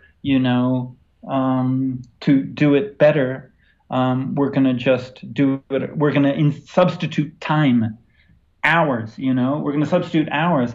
And the thing is, what Chris pointed out to me years later, which I think he's really right, is that the idea of the DIY band that records on a $0 budget, finishes a record, and then sends it to a label and says, "Hey, you want to put this out," has become the norm. That's become expected. Is that it's the band's responsibility to shoulder all costs and all effort, and that anything beyond that is considered like, oh, only celebrities, get a budget, What's up, Rockefeller? Yeah, exactly. yeah, exactly. And so Chris feels a little bit guilty that Deerhoof was one of the causes of this change of paradigm, that because we volunteered to do everything for free, that labels began to obviously it's not just because of Deerhoof, but that we were just part of a movement that ended up resulting in labels expecting bands to do everything for free. Yeah, and that's it is funny when you talk about shifts in culture and how things have changed. Yeah. You're right. It's sort of like there's almost this, oh, you don't record, most of your stuff? Like, oh, why not? Why wouldn't you just learn to go do that? And, you want to go into a studio? Oh, okay. Yeah. It's like, well, yeah, I want it to sound good. I've got a vision for this. Come on. Which isn't to say that home recordings can't sound good. Don't get me wrong. I'm just saying that it's interesting that, like, to watch that shift being like, oh, kind of like, push your nose up at home recording, whatever, to being like, no, of course everybody does that now. It's pretty much what we knew. And I just remember at the time feeling very depressed about it. I would always be happy with the record, like I said. I thought the record, we loved our records. We didn't deem them finished until we loved them, but I remember feeling depressed, like I am spending year after year teaching myself the most useless non-transferable skills. Yeah. Keystrokes on the computer in Pro Tools, or like how to make Satomi's voice sound good in a Deerhoof mix, all this stuff that seems completely irrelevant to the rest of the universe, And I'm like, boy, I'm teaching myself useless skills. And it's been in more recent years that I think, especially John and Chris and me, who were the most involved with the sort of, recording, engineering, mixing, mastering, minutia, that we were all like just hitting ourselves over the head, like, what are we doing? We are wasting our lives learning this stuff. That there's been some relief in recent years where we've all started to record or mix or master other people's music. And people have started hiring us to do that. Or we do it for friends, for free or whatever.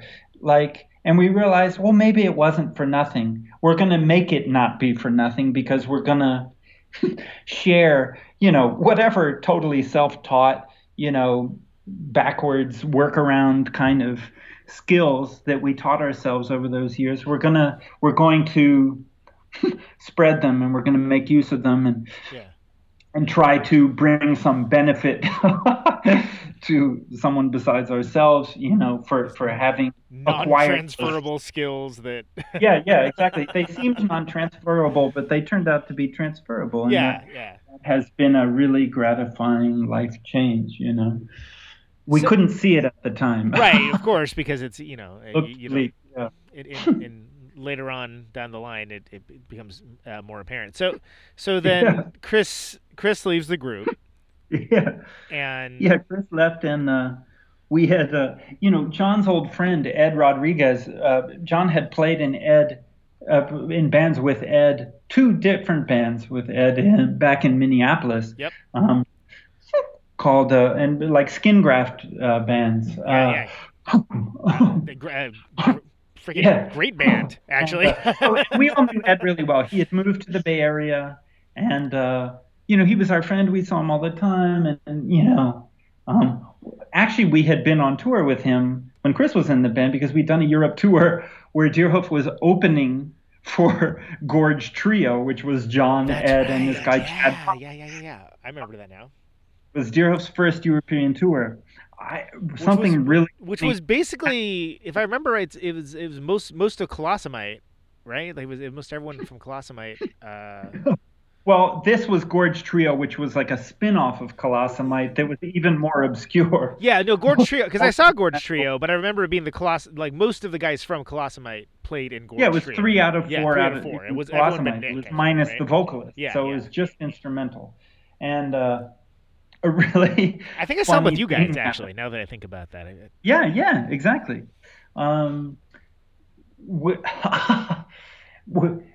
The first time I saw them was when we were opening for them on this European tour in probably 2003. It was Apollo tour. And, Chris was still pretty new in the band. And we were on tour in Europe in February, really cold. Ed took video every night of Deerhoof on that tour. And since 2003, 17 years, we have been pestering Ed Rodriguez, one of my best friends, my bandmate, one of my closest.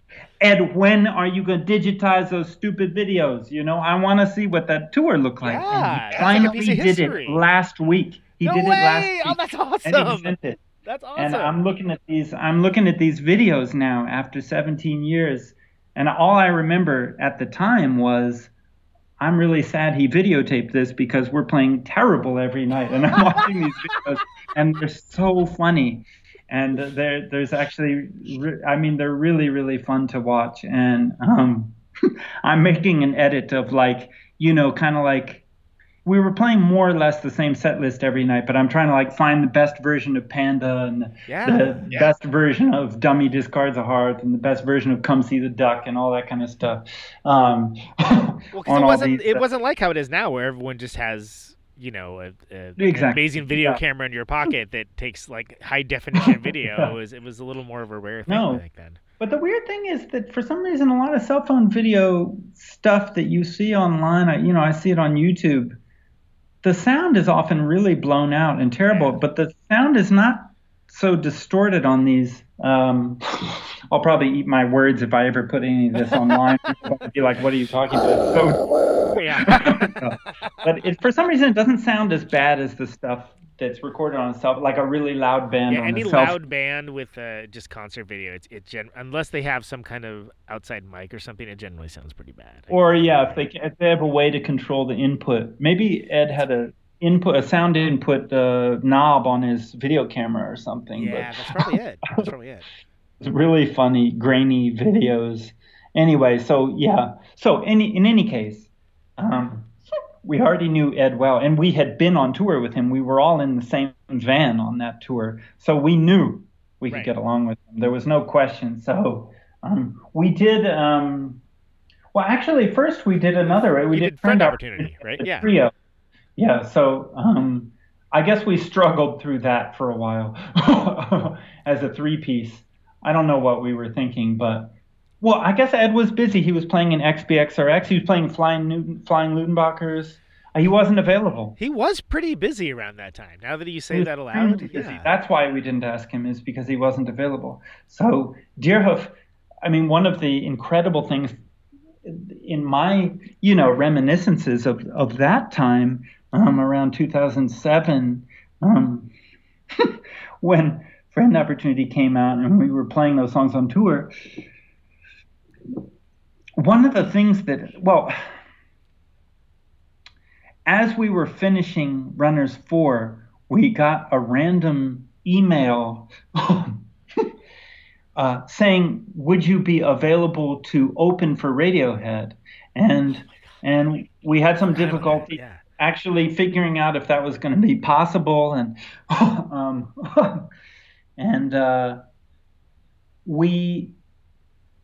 And then Radiohead was like, never mind, we've got too much gear. and we're playing kind of smaller stages than we normally play, which of course was like, for them is like Greek theater, exactly. like biggest shows in the world for us.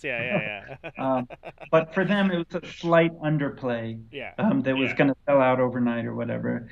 And they're like, there's no room for another band. And Chris had just quit.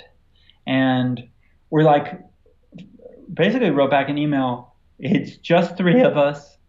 John's got a single 12-inch cabinet. The drums are the bass drum of a Pearl Rhythm Traveler, which is, 5 inches deep or something, and one snare drum, and that's it. And then we can set up in the front 4 feet of the stage. If you have 4 feet empty in the front of the stage, we can do it, Radiohead. and then they wrote back and said, okay, you're on. And we drove in to the first show, which was Berkeley Greek Theater, in a Prius. The backstage load-in area. They didn't believe. We were like, no, we're the opening band. Radiohead obviously has a lot of obsessed fans who are trying to sneak in, and we're like, no, we're not. We're the band, and they wouldn't let us in. They couldn't believe we were a band in that car. And where's your crew? Where's your? We rented a Prius for the tour. We rented a Prius. I think none of us had cars. Maybe John had a car, but he didn't trust it to make it all the way to San Diego or something. So we rented a Prius for the tour, and it was an incredible experience where the band that you had been unfavorably comparing yourself to and trying to master your records to, and that you had done so much self-destructive, psychological, imposter syndrome, negative comparisons to musicians who you thought were better than you,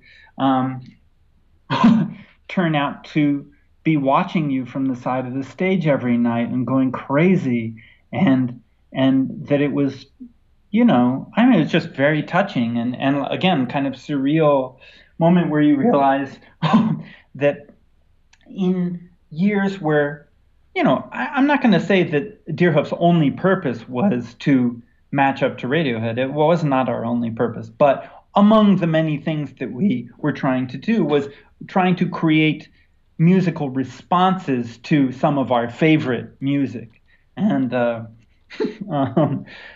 particularly, current music. And 2 of our biggest musical heroes were the Roots and Radiohead, and we were always listening to their music and comparing ourselves to it, and to think that, like, even if they didn't hear us, we were trying to write music that somehow responded to their music and one-upped it. We imagined ourselves, as being in conversation with them, right, even though that was a ridiculous, absurd fantasy.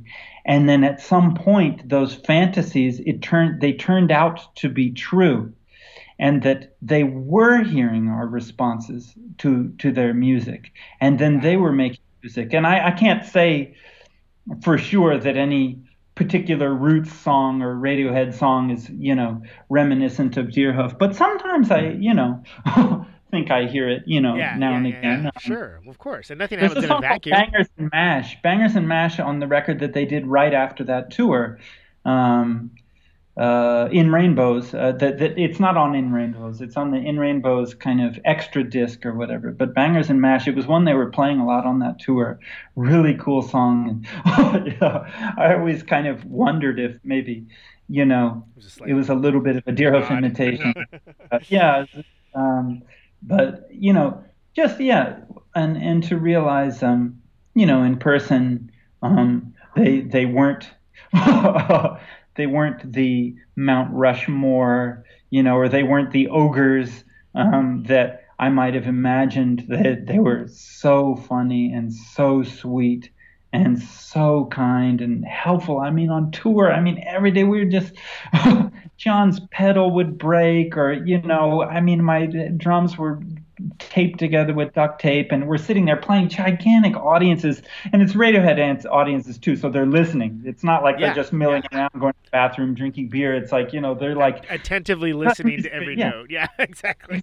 Listening to every note. So we're just like up there, like trying so hard to to not like bomb, and and stuff's breaking, and like it's not just the band. I mean, the Radiohead crew was like also watching our show like hawks, and like something would go wrong with John's guitar, and like Johnny Greenwood's guitar tech would run out onto the stage and like fix it. Right.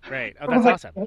What is happening right now, Yeah. And then at the end of that short tour of California, they invited us on another leg in Europe, and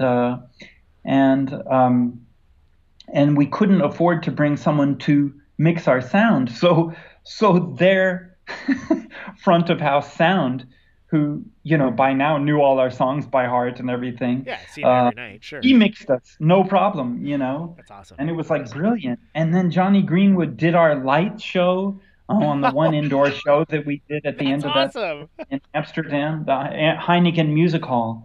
He put on a hoodie so that no one would recognize him, and stood back at the light board, and he knew every one of our songs. I mean, we've never had a light show like that, because he knew exactly when it was going to kick into this part, when the whole audience was totally lost, and he'd throw on the strobe at, just the right moment, and when you go in a fast part or something. And there was another show where there was a day off in the Radiohead tour, and we booked a show of our own in a tiny club in Edinburgh. And we had sound check. We were frazzled, stressed, we went out, quick dinner. We didn't have much time. We had to get back to the show. We were illegally parked on this cobblestone street in Edinburgh, and we felt like we had to get back in a hurry. We went to this restaurant. We're like, oh no, they don't have anything vegetarian for us. And we suddenly, just sheer luck, looked up, and there was a sign, vegan, restaurant. We're like, thank goodness. And we walked in, we're like, quick, let's order something. We walked back, sit at a table, and there are Johnny Greenwood, Tom York, and one of their tour managers eating dinner at this vegan restaurant. Right. And we go and sit down. What in the world are you guys doing here? and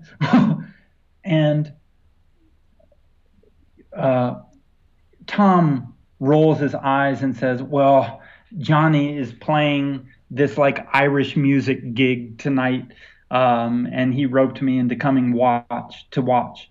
And then Johnny rolls in his eyes and said, well, actually, it was this other guy who roped me into doing the Irish music gig, and I don't really want to do it. And then I'm like, well, have fun. We're playing, down the street at this other place. We had a nice little visit, and it was just like so funny and just out of the blue. And then we go play this show, and we think we're not playing very well, and we think we're not having such a good show, but man, there's a ruckus happening in the audience. It's like almost like a mosh pit, Like, man, I didn't know we had these kind of fans in Edinburgh. Yeah, it wasn't Edinburgh, it was in Dublin. I have it wrong. We were in Ireland. It was in Dublin. I remembered it incorrectly. Edinburgh was the next day. That's why it was an Irish music gig. We were in Dublin. And, we'd never been to Ireland. And but then we looked out. After a few songs, we realized what was going on. It was Tom York dancing like a madman to our show. He had bailed on the Irish music gig and watched our show instead, and was the only person in the audience who knew how our songs went. And he was opening the pit up. Yeah, exactly. Awesome. And so he was like crashing into people, and just like it was so funny. And after the show, we went back to the merch table, and he was like there, like totally drenched in sweat. He's like, "Oh, I really enjoyed myself." Such a funny person. Anyways, very, very. every one of them very sweet, and a great memory from Friend Opportunity era. But it was that tour, I mean, not just the Radiohead shows, but all the shows where we attempted to play those songs as a trio were a real struggle.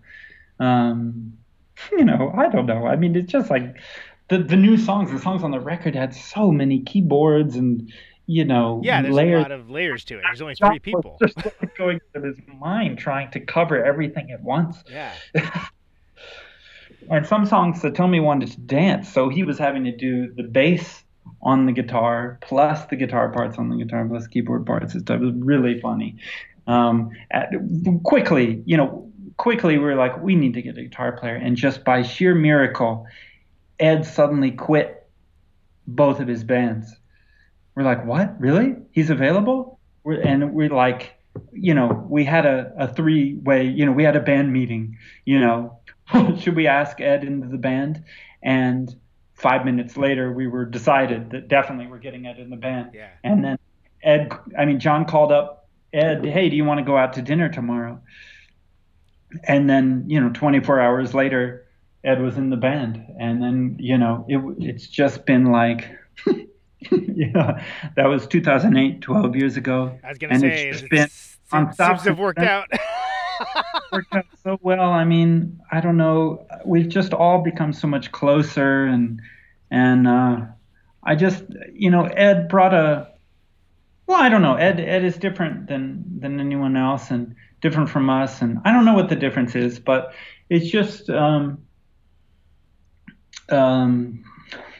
he immediately was very fun on stage, and Satomi had someone that she could interact with a little more. Yeah, the live vibe, speaking as somebody from the outside of it, the live vibe became more of a show, almost, if that says not that it wasn't a show before, but meaning there was but it's different. I mean, there was a showiness to it that Ed picked up on from Satomi and added. But he always had, that was always part of his thing too. He always dressed up in suits when he'd play with Ludenbachers or something. And eventually he started sewing his own outfits. And every tour he'd have a new outfit. And he still does that. And we'd always be like, I can't wait to see what he came up with this time. And he'd literally be sewing after sound check. He wasn't done with it. I didn't realize he made them himself. That's amazing. That's amazing. Yeah, he'd walk on stage and we would finally see for the first time what his outfit was going to be for this tour. It's like totally insane. He always says that the first show he ever saw was Liberace. He went with his mom to see a Liberace show it was one of these where he was doing classical hits like Blue Danube Waltz and stuff like that, but it had fountains on stage, fountains that were timed to go with the music.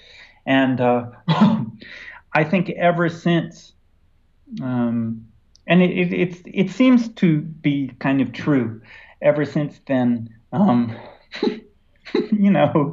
he's just very glammed out and very, and there's something of the pleasure in being somewhat artificial about, I think that, put it this way, Deerhoof, when I look at pictures of me, Rob, and Satomi in 1995, it's like it was as far from glam as you can get.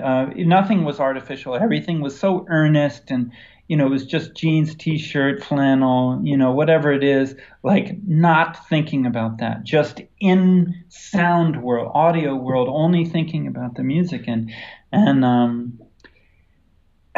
But it's more than that. It's not just a negation of visuals, because both Satomi and Rob were and are visual artists who did think visually, but it had more to do with the always earnest and direct approach that we tended to take with everything at the time, and the secretive approach that we took to everything at the time. And I think that when Ed joined, we started to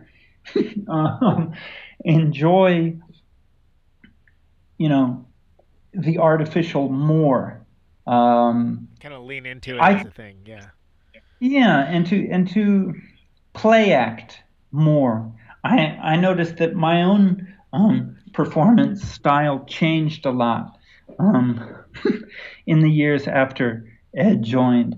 I became more self-conscious, and as a way of being fun, to be more hammy, or to play tricks on the band or play tricks on the audience more often, and to I don't know how to explain it, but I just think that Ed's influence, created something of, and Camp came into the band more. I think that Camp was always part of the band. We were always deliberately bad. I mean, I think that that's an element of noise music in many cases, particularly, kind of first wave original noise. Like Shags and Shaft, it was meant to be ugly. It was meant to be destroy music, so it was bad on purpose. And that kind of humor has always been in Deerhoof. But I don't know, whatever. Once I joined the band, it was like we found a new way to embrace that humor, and I think that it's become, I don't know, the band has become more loving and more fun. We always had fun. I mean, I don't want to oversimplify, but it's just become, and we've also still had our struggles and difficult times, since 2008. But yeah, it's just been, I don't know. I'm very, very grateful because that's the period that we're still in. And I sometimes can't believe that we're still together and we seem to enjoy it more now than we did, It's more fun now. We did Offend Maggie first, and we went back to Tiny Telephone for that one, actually, for the final time, recorded everything there. And maybe even had a couple days, Right. Like we really pushed on it. And I still mixed it at home, but like we didn't do the panic rush thing, which is kind of the beginning of that era. And amazingly enough, I'm gonna have to have you on again to talk about it because because we're at 2 hours. Because we're at 2 hours, and we've already talked about so many amazing things. But I'm very glad that we're at least starting to get into almost this decade. And 2021. I will make it a year and a half before the next one, for sure. Greg, it's been so great talking to you, man. Thanks so much for coming back on the show. Yeah, thank you. Thanks for letting me ramble on. And let's let's do this again soon. Hope Sweet. I always enjoy hearing from you, and I want to get into the latter-day stuff as well. And just really appreciate you and everything you do, man. Yeah, likewise. Thank you very much for keeping in touch and reaching out, finding me again. I'm good with that. Next time we'll talk about what you've been up to more. No, we won't. Hog this. It's not interesting. Nothing. Thank you, Conan. Thank you so much, Greg. Stay warm. Stay healthy. All right, take care, brother. Bye. Bye. There he goes, Greg Saunier of Deerhoof. That was awesome. Hey, thanks so much, everybody, for tuning in. This has been Conan Neutron's Protonic Reversal. ProtonicReversal.com for the archives. I'm going to try to have him on again soon. We'll get even further in discography. All right, let's hear a Deerhoof song.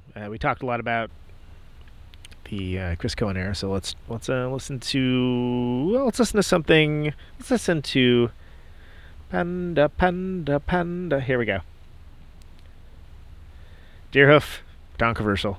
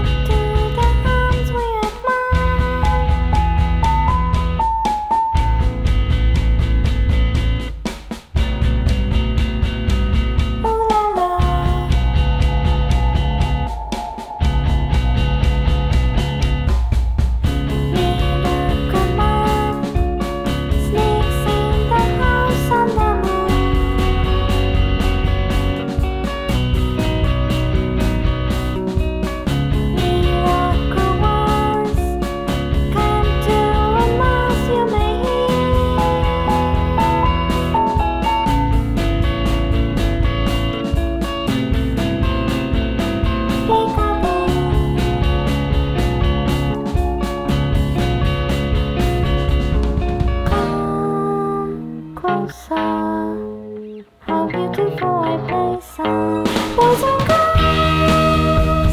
If I can't get you to escape now, boys and girls, be mine. I'll take you to my dreamland.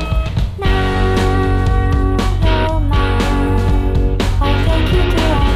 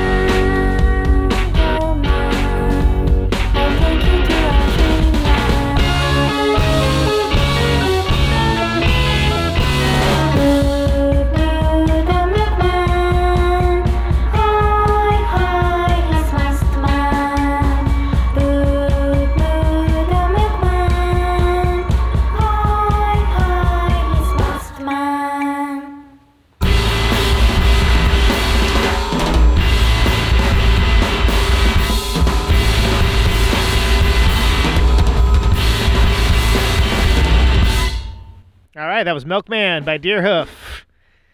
And before that, we had Panda Panda Panda.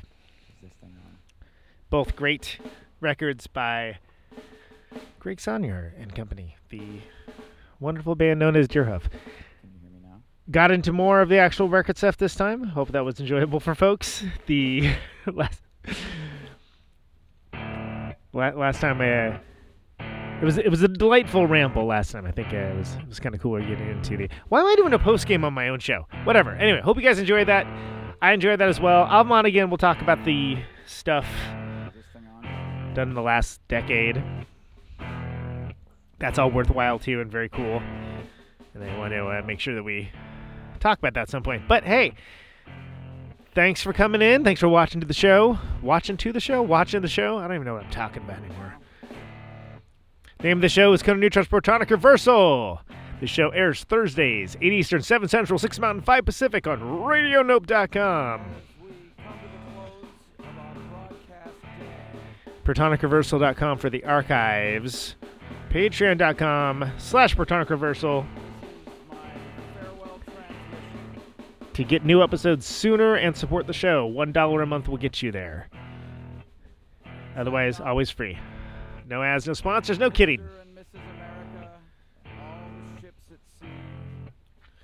Thanks everyone for sharing the episodes around, liking the show, and liking the show, and doing reviews and things. It helps people find it. That's awesome, and I always appreciate that. I genuinely appreciate that.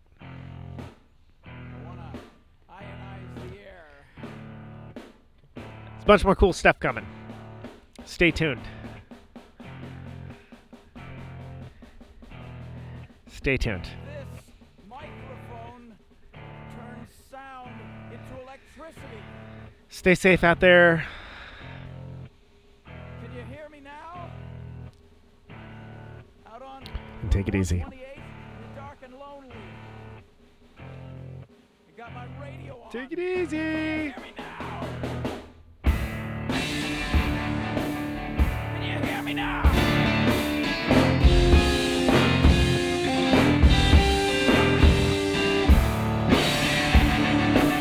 Can you hear me now?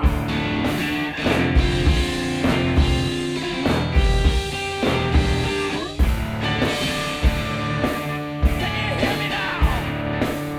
See the radio.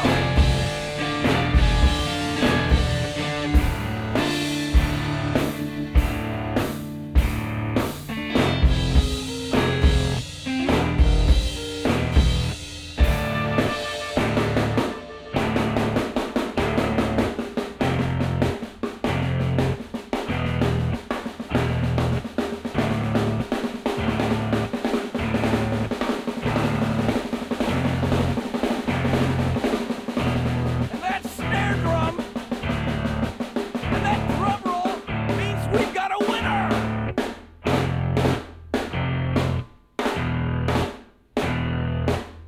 If you're the fifth caller,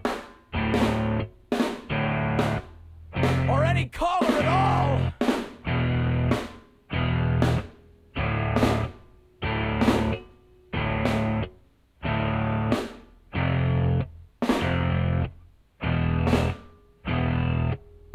welcome to my top 10.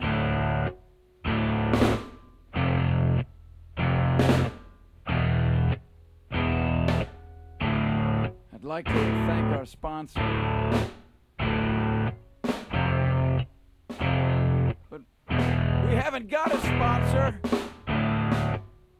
Not if you were the last man on earth. She was prepared to prove it. This one goes out to a special girl.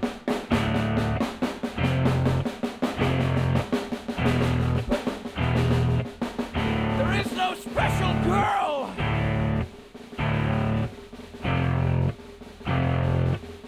It's the end of radio.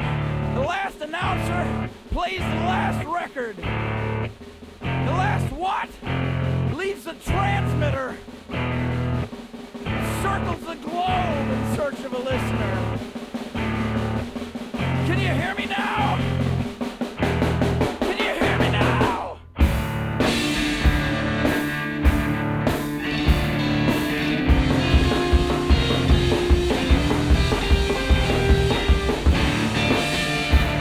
Can you hear me now?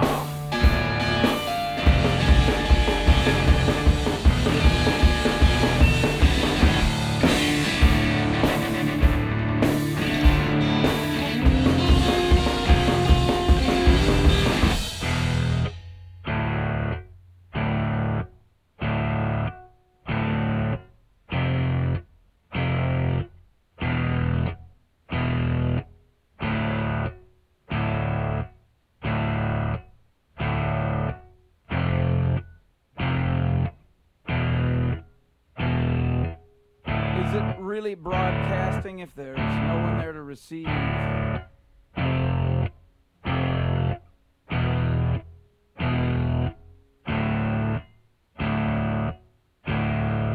It's the end of radio. As we come to the close of our broadcast day,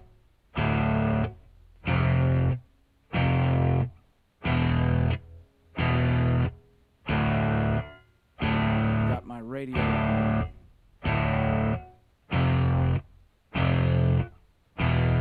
Can you hear me now?